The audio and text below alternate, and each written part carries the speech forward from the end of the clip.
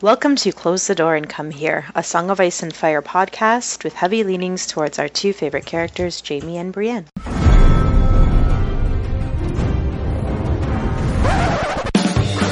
was a bear there, all black and brown and covered in hair. From there to here, from here to there, the bear, the maiden fair. Hi, I'm Lot, Lady of Tarth, Post, joined with, we got Chicky. Hey, I am Chicky. I'm at the Chikrin on Twitter. Eon. Hey, this is Eon. I'm Eon Blue Negative on Tumblr. Clotho. Hi, I'm Clotho, and you can find me at Clotho Spindle on Twitter. And Devin. Hi, this is Devin, GD Harpo on Twitter. All right. Thank you all for joining us for our reread. I don't think that was enough rereads of A Storm of Swords, Jaime 3, the infamous sword fucking. I love in our circles that's what this chapter is known for. It's probably damn straight it is. Probably in other circles it's known for the choppity chop, but trigger warnings for rape discussion. We will probably be discussing rape in this episode, so heads up with that. And spoilers, just general spoilers. I mean, it's the book, so it's been a while. I don't know. It's your fault if you get spoiled at this point. Okay.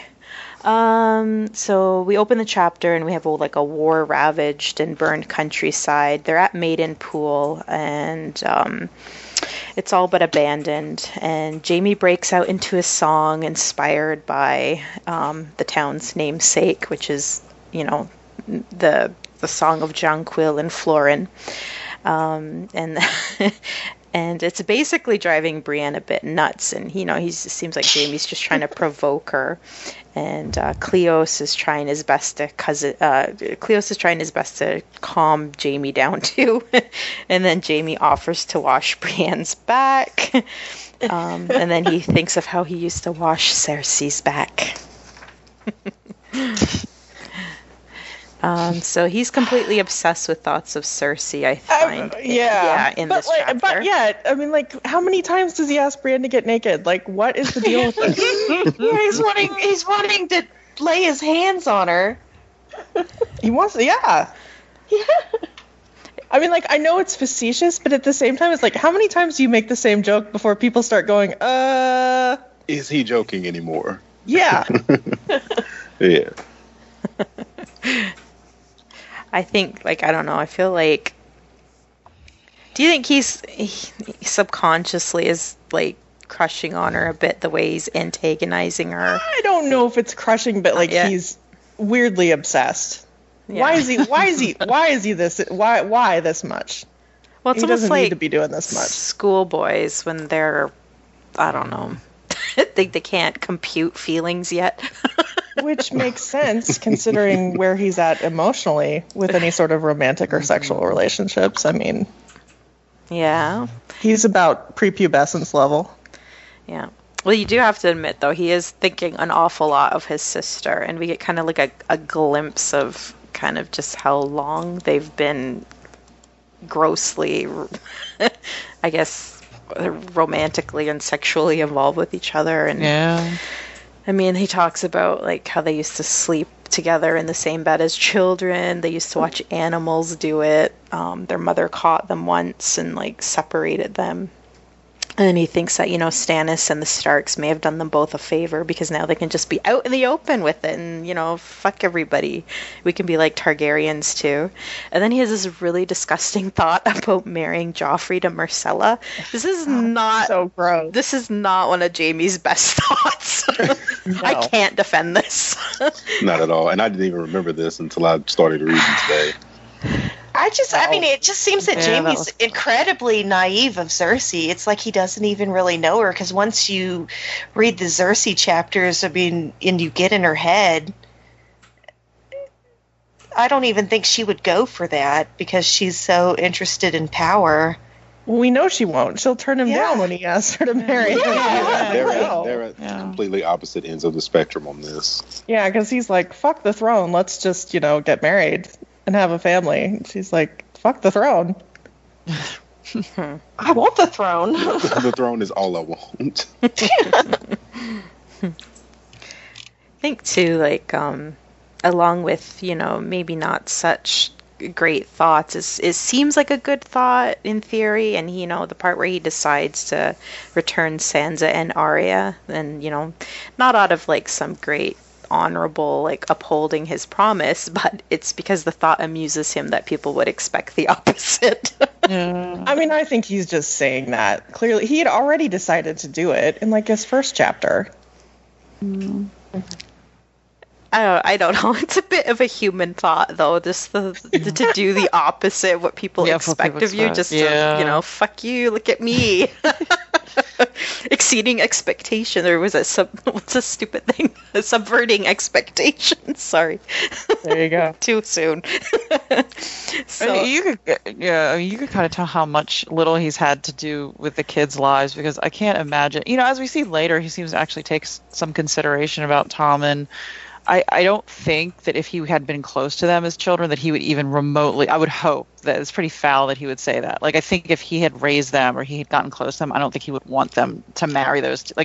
It's so confusing how close he is to these kids, because it's like, yeah, Cersei wouldn't let him be close to them, but at the same time, he's Kingsguard and he's constantly with Cersei and constantly with the royal family, so he has to be around them all the time. But maybe maybe he doesn't feel bonded to them. Like, clearly doesn't. Clearly, if he felt bonded, that would be disgusting. I mean, it's disgusting anyway, but it's just. Oh no, it's gross. Probably one of the worst things he's said. Like, when I looked at this, I was like, okay, this might be the most horrible thing he said.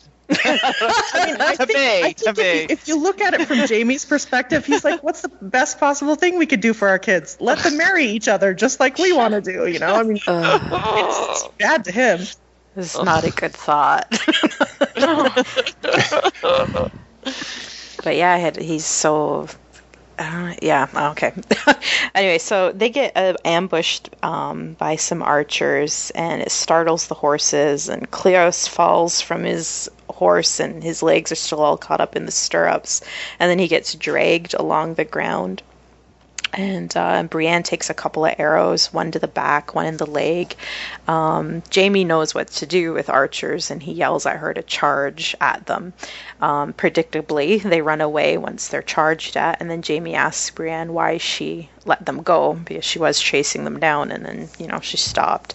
And then she replies they were running, and he's like, well, that's the best time to kill them. I mean, if nothing else, you have to admire Jaime's balls, though. I mean, like, he is, chained up with no weapon, and he just, turns around and runs at these guys with, nothing. Yeah. This is battle savvy, too. And balls, yes. I know, it's kind of like an aside, but I gotta love the part where they turn around to look for Cleos, and he says the last he saw him, his head was plowing the ground. Gosh, love for your cousins, gosh. Poor Cleos. I know. So they find his dead body, and his head is smashed to a pulp, and Jaime isn't very upset, at all. And he shocks Brienne again by saying he'll take his sword and clothes, and she protests, she protests quite a bit when he reaches for Cleos' sword, and she will not have him armed. It's just two moments right close to each other where Brienne is really not getting a very favorable image of Jaime. He is not doing himself any service here. Oh yeah, he's. So anyway, Jaime grabs the sword and he swings it at her in one fluid movement, and he is surprised that she has her sword out as well. And she blocks his attack, and it makes him laugh, and he says, very good, wench. Give me the sword, Kingslayer, as a response. And he says, oh, I will. And then it's sword fucking time. You know what this reminded me of? I've reread their chapters a couple times since that stupid Game of Thrones season ended. But in Brienne's chapter where she fights, the bloody mummers that she runs into, mm-hmm. and Shagwell's there, and she's making him dig the grave for Nimble Dick, and she knows that when she goes to put Nimble Dick in the grave and turns her back on him, that he's going to attack her, and she knows it's coming, but she just waits for him to attack her before she actually kills him. And it kind of reminded me of this moment where it's like clearly she knew what Jaime was going to do. She was ready with her sword, you know, she's just like waiting for him to do it. Right. Yes. She's so much smarter than she gets credit for. Yep. And like, I know we all joke kind of about, you know, how this is the sword fucking scene, but my gosh, the description is in this. How can you think otherwise? Like, they talk about swords kissing, how he's moving into her, and it's like literally faster, faster, faster. It's like he wrote a sex scene and just replaced it with swords and other terminology. He needs to do that more. Yeah, because I was reading today, and I was like, I feel like I've read this recently, and I was like, oh, I did for Drunk Cast, just so I could get all the sex imagery out of here. But yeah, that's definitely what it is. Best sex scene he ever wrote. So, like, as they're fighting, it's clear, like, Jaime is definitely going in for the kill. You know, he swings at her so hard that he thinks, you know, if she hadn't blocked it, it would have, you know, separated her from shoulder to groin. And they continue to fight, and they're fighting through, like, the creek and the trees, and it makes it sound like this almost, like, comedic length of time. And he has this thought that, like, it's almost like she has a cage built around herself because he cannot land anything. And then he tries a different tactic. You know, he cajoles her some more, and, you know, he says, "Come on, my sweetling, the music's still playing. Might I have this dance, my lady?" And in return, she draws first blood, which then you see his, like, what I loved about this, you see his thinking, like, shift to, like, he gets mad. Like, he gets outraged almost as soon as he gets cut. And, you know, he starts thinking the others take her, River Run as well. He's getting exhausted, and then he has this realization that, like, she's stronger than him, and it chills him.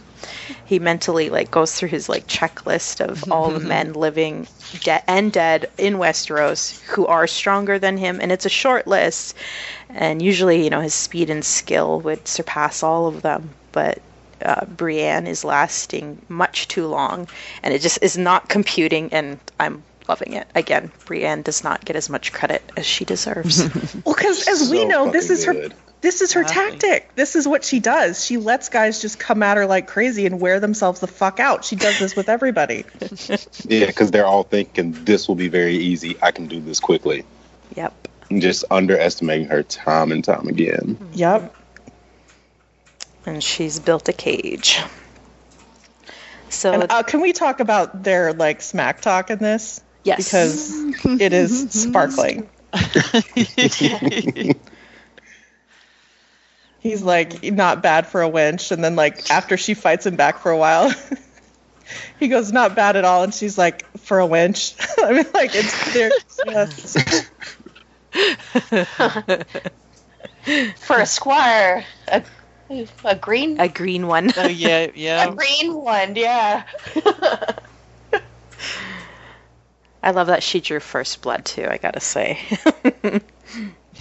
And she has arrows in her shoulder and her leg too. Yeah, when did she get them out? Like, when did she take them out? So crazy. Yeah, I've always wondered that. Did she pull them out before this happened, or are they still in her? They have to be, right? They have to be in her. When would she? Yeah, I feel like if she had taken them out, like, he would have. That's something we would have seen, like him say something about her taking them out. So they definitely still have to be in. Sometime after they got captured by the. That's horrible. And if you look at the fan art that we get every week from the lovely Charlotte, you'll see that she's left them in Brienne. Oh, so good. Yeah. Yeah. So let's see. They fight in the brook, and Jaime falls, and he manages to cut Brienne's upper thigh. And, you know, there's this moment where he's just a brief second of, like, relishing the fact that he did, you know, stab her, and then he smashes his knee on a rock, and then she's on top of him very quickly, and she kicks his sword away, demanding that he yield, and Jaime lunges his shoulder into her legs, and they go rolling into the water, smashing and punching each other. As if it wasn't enough of a sex scene. Dunking the head in I love how she's dunking his head in the water. I could just imagine that, right? She's literally sitting on top of him. It's autoerotic asphyxiation by dunking his head in the water. Well, even the fact that he cuts her, like, I picture it as her inner thigh, like, and then the blood. That's some symbolism. I'm sorry. I think that's what George wants you to think. Mm-hmm. I think that's absolutely what he wants you to think about. Just go back to the dunking, though. Like, I could just picture it, like, his... Wait, he doesn't have hair. Never mind. He's bald. But it would have been great if the show had done that. I missed that they didn't do that, like dragging his hair.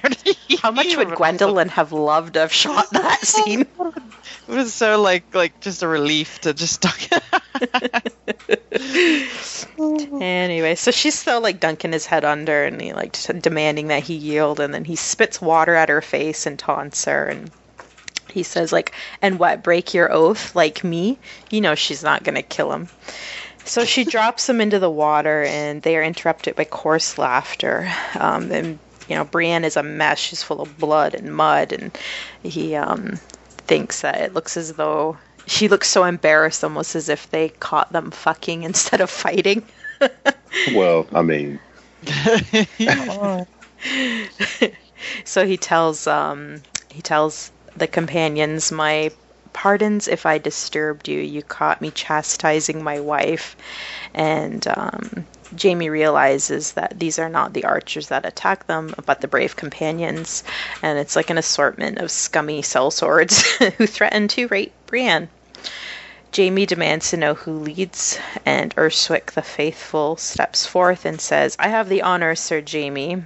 And, you know, Jaime has this thought that, you know, these are dogs, and he has no use for these types any more than he has use for Gregor Clegane or Armory Lorch.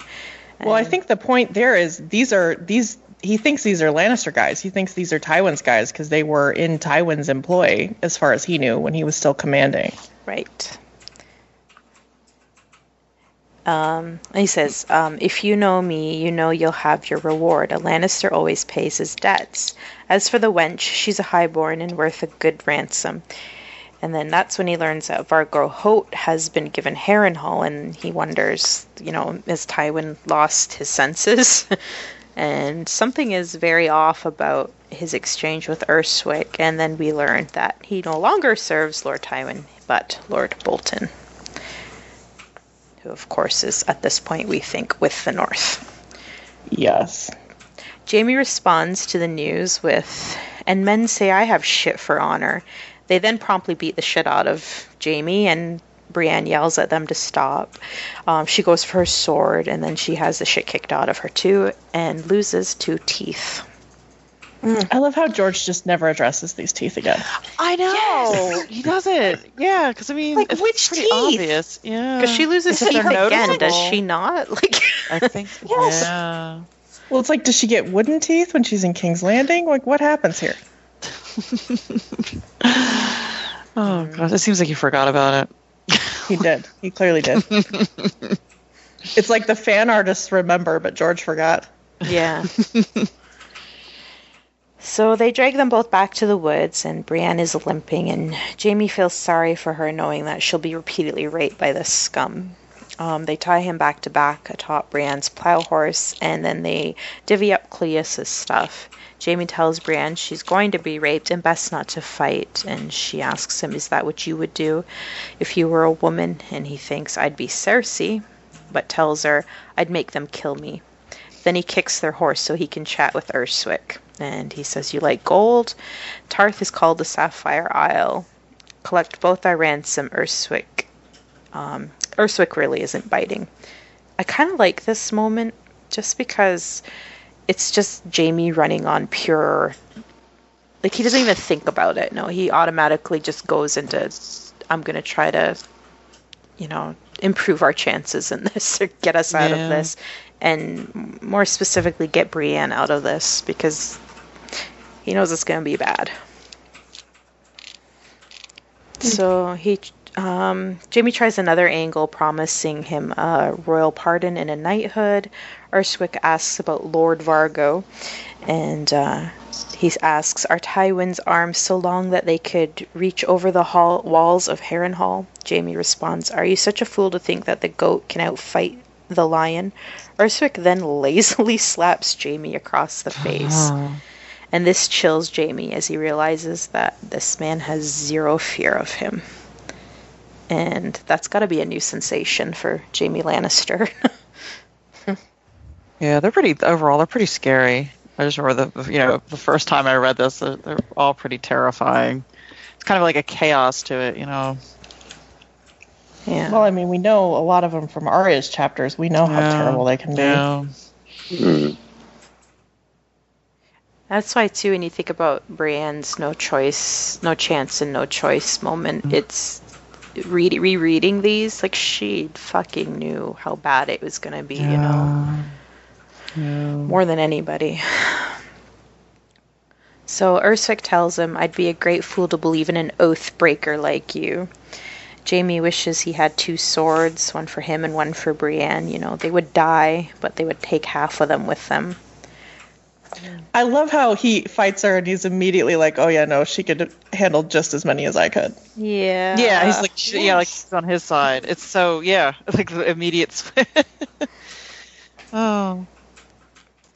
So Brienne asks Jaime why he told Urswick the lie about Tarth and sapphires, and she says it's for the water, not gemstones. He's like, well, shout it louder. I don't think they've heard you.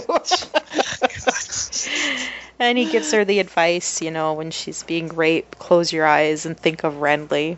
And then this silences her for a bit. They ride until they reach Vargo Hoat and the rest of the brave companions at a sept they are pillaging. And the scene that we get there is also pretty horrible.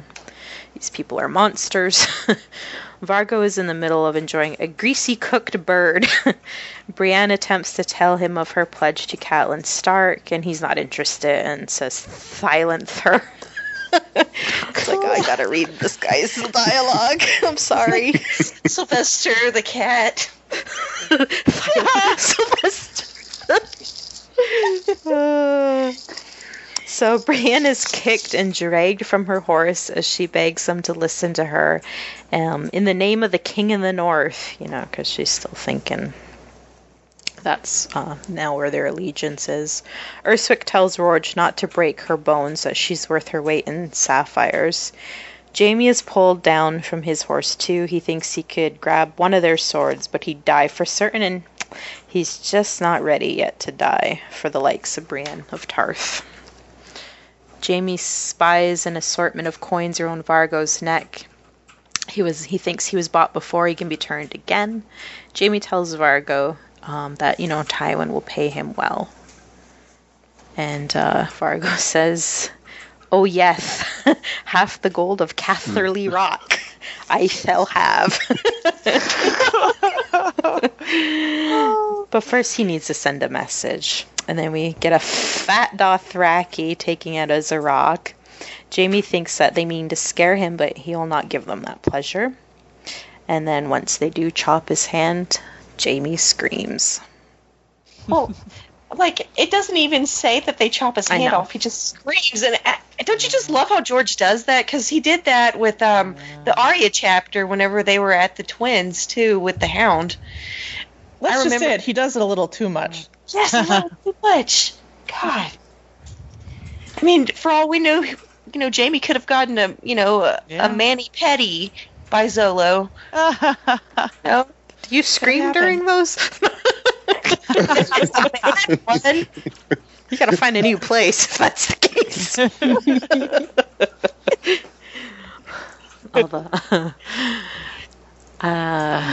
Well, nobody. I mean, but I agree thinking that people may have thought it was like, oh, he killed Jaime here.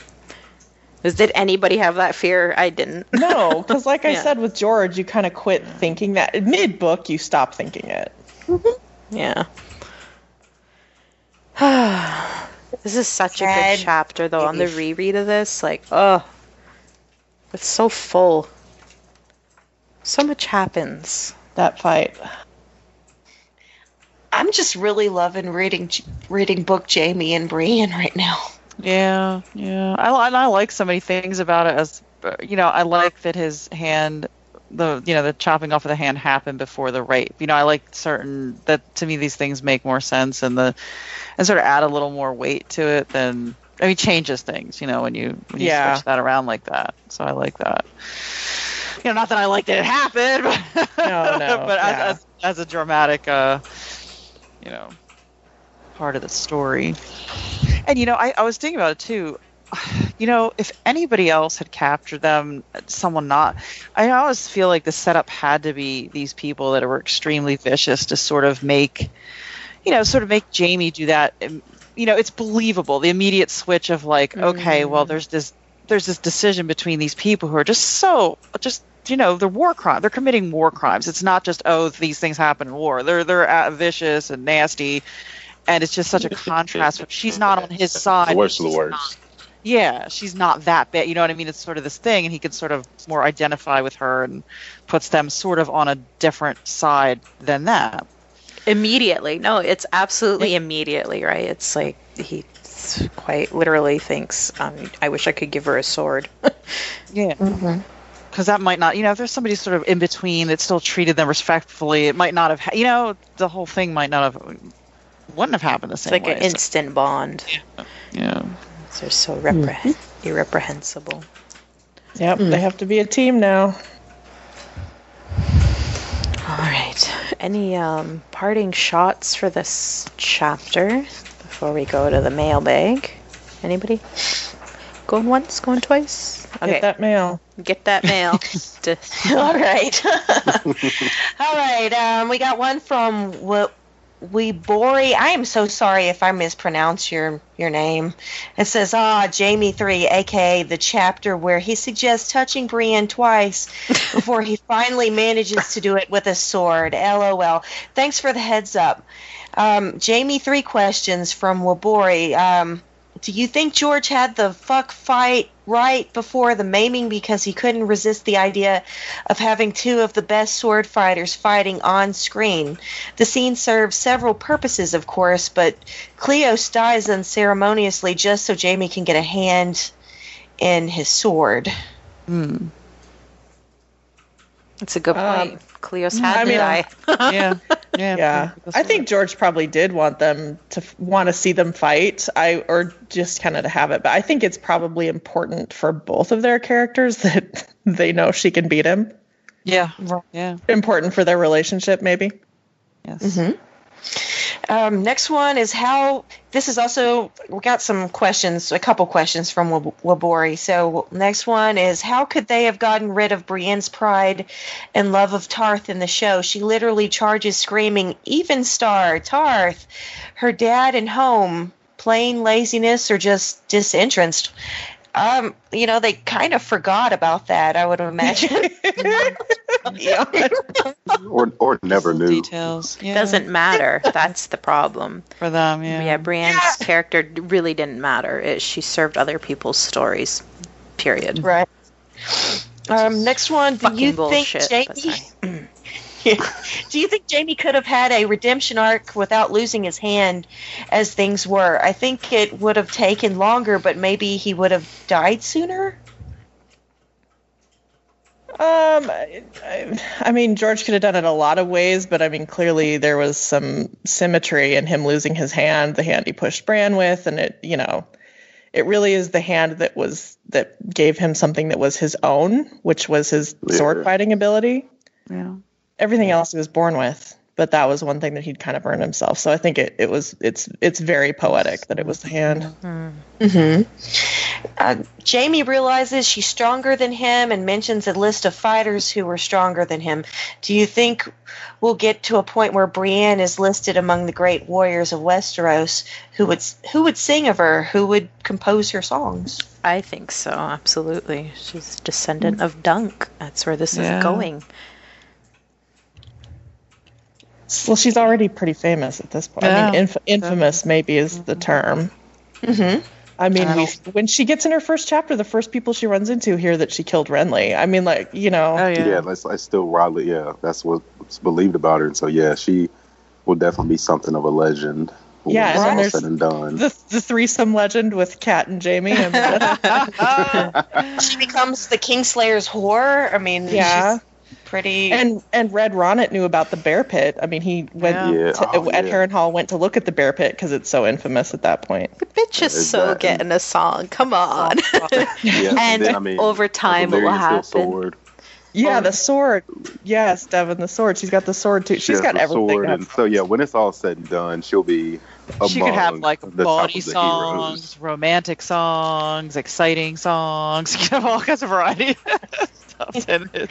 And then what'll happen with time is with a history of her ugliness erodes. It'll get. I'm not saying this is what I want, but she will be Brienne the Beauty, right? Yeah, she will. Yeah, I've always thought that. Mm-hmm. Well, isn't that pretty much how it goes, though? I mean, a lot of historical figures that are women, I mean, they're usually portrayed as beautiful. Like, what was not Molly Brown? She was the lady that was a sharpshooter. Oh, Calamity Jane. Calamity Jane. Like, I mean, she was portrayed by Doris Day in the movie. But I mean, from what she was not a very pretty woman in real life. Like Deadwood. Deadwood Calamity Jane. Yeah, exactly. All right. Next one is Buck O'Hare and says, what point do you think George R. R. Martin wanted us to realize that Jaime was a good dude? At what point do you think he wanted us to realize that he was a good dude?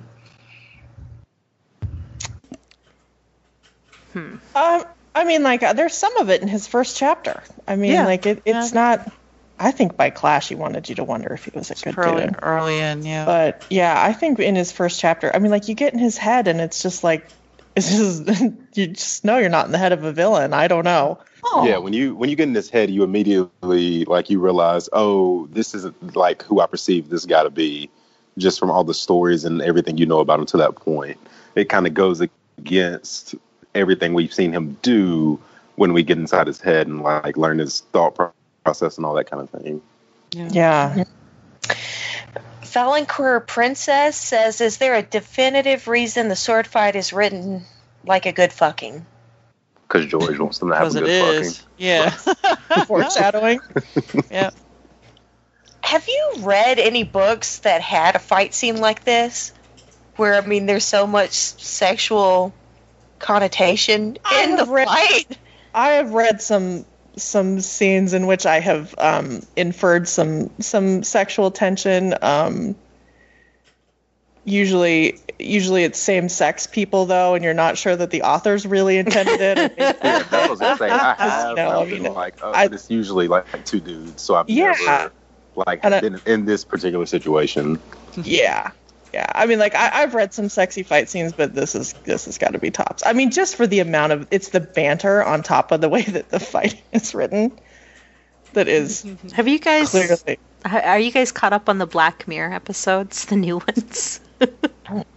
I'm not, but I've heard enough about them to kind of know what's going on. Okay. There's this one episode where they have two friends in a fighting game. It's like a virtual reality. They become attracted to each other as their characters. Anyway, it just made me think of that. Yeah, because I saw something about I fucked a polar bear. Yeah. On a GIF on Tumblr, and I was like, what is this show about? What is happening? And that made me do some research, but yeah. But it turns into them not even just the physical stuff, but the intimacy and enjoying chatting with each other and stuff. Yeah, it's pretty good. Anyway. All right, Serial Killing You says, okay, Jaime's defense of Brienne beating his ass is that he was in a dungeon for a year and in chains. Brienne literally just got shot with arrows. I think more than evens them up. Brienne beats Jaime, period. What do you guys think? 'Cause I think she beats him. I mean, if he was unchained and at full strength, I think it would be a fight. I don't know. I think it's a fight, but I think he still wins, just not as easily as he thinks he would. Probably. I think he still wins, but it wouldn't be easy at all. And maybe his underestimating of her could actually cause him to lose, honestly. Yeah. Yeah. But I think if all's the same and they're both at 100%. In my mind, it's a near draw, but I think Jaime has more experience, and I think he's willing to fight a little bit dirtier. Dirty? Yeah. So that might give him the edge. Yeah, it's like he's got experience, although she's got youth. Oh, he's not old enough quite for it to be a big issue, but yeah. Yeah, I think he'd win still at full strength, but I mean, it's clear that it would be a contest. He admits it would be a contest. And she admits that, it took all of what she had, even with him in chains, so. Yeah. Nobody says Jaime thinks that if he was a woman, he'd be Cersei, but we all know that isn't true. So who would he be if he was a woman? Cat? Brienne? Sansa?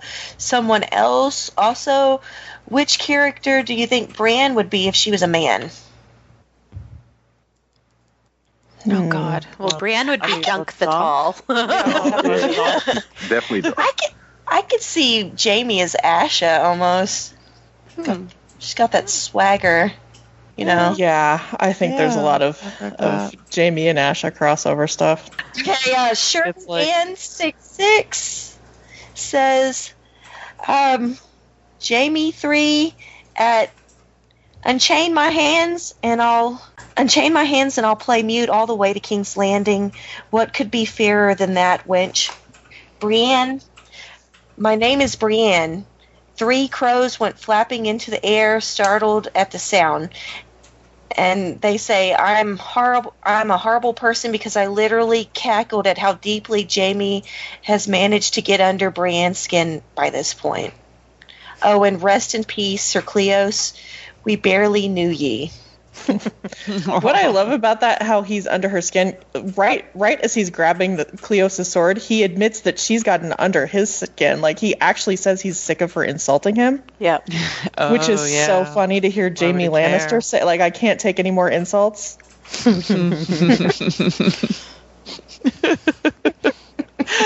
That is, that someone gets to him finally. Oh, gosh.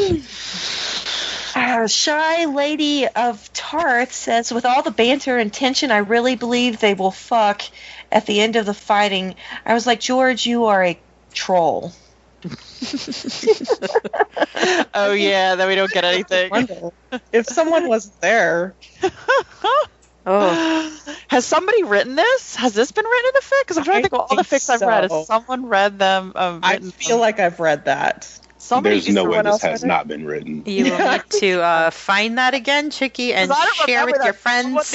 Someone needs to, if that has been, someone needs to write it and remind us, because I've read a lot, but I don't remember reading it. I might have forgotten. Let's see. 39 Orion says, hello, new listener here and a lurker of this subreddit. I was wondering after it wasn't me who neglected giving you a cock, and now that if I were a woman I would be Cersei, quote, how much was Jaime idolizing Cersei and how much it was just him excusing her behavior because he viewed her as a victim of the patriarchal society in which she was living. I feel like in Jaime's mind, as much as he represented the warrior, Cersei represented the maiden, and just as he felt that society had tainted him and turned him into a failed knight, Cersei's supposed innocence had been corrupted by her marriage to Robert. I wonder how much meeting Brienne affected not only his perception of himself as a knight, but also how to navigate being a woman in the Westerosi society. Yeah. That's an interesting thought. Yeah. But, I mean, it would be interesting if we got more of their, I don't know. It's weird to think about because they don't really sit and talk with each other. They don't seem like they have that type of relationship with each other. They say how close they are, but you never really got that they sat around and talked when they were young. I wonder if they did. Did they sit around and talk when they were kids, or was there any depth to their relationship, or was it just all just delusions in their head about it, or misconceptions about who the other person was? Sort of. Well, you kind of get a concept in Bran's first chapter or second chapter, whatever it is in a Game of Thrones, when you see them talking and she's trying to talk him into being the hand of the king. Yeah, but there's how like, little they know about each other. I know, Jesus, I know, exactly. Yeah. So and she'll do it again in this. She'll do it in this book or in Feast. She'll ask him again to fucking be the hand of the king, and it's like, do you get him at all? So how sad is that? How sad is that as close as they're supposed to be, there's literally nothing there. like their whole childhood was just. I think that like they've both been mistaking that because we've been fucking since we were however goddamn old that they're close. Yeah, that really correlates to being just close with each other, but yes, the hormones made them feel more bonded than they literally were. I think they're both equally as guilty of projecting each other. You know. Yeah. Oh, definitely. Yeah, sure. Definitely. Okay. Jamie's 50-50 in this. Like, it's not just Cersei. They're both deluded about each other. Like, I feel like any conversation they've ever had was just before or just after fucking. Yeah. Which fair. Yeah, that does put a new spin on it when you think about how warped that must be from just because they were going at it pretty young. Ugh. Yeah. I just don't even really picture them having really long talks. Yeah, even really deep, meaningful talks. Which is sad because as like talkative as they all are, you know what I mean? Like it's like they're all like not maybe. Well, yeah, I guess Tyrion and Jaime certainly. Yeah,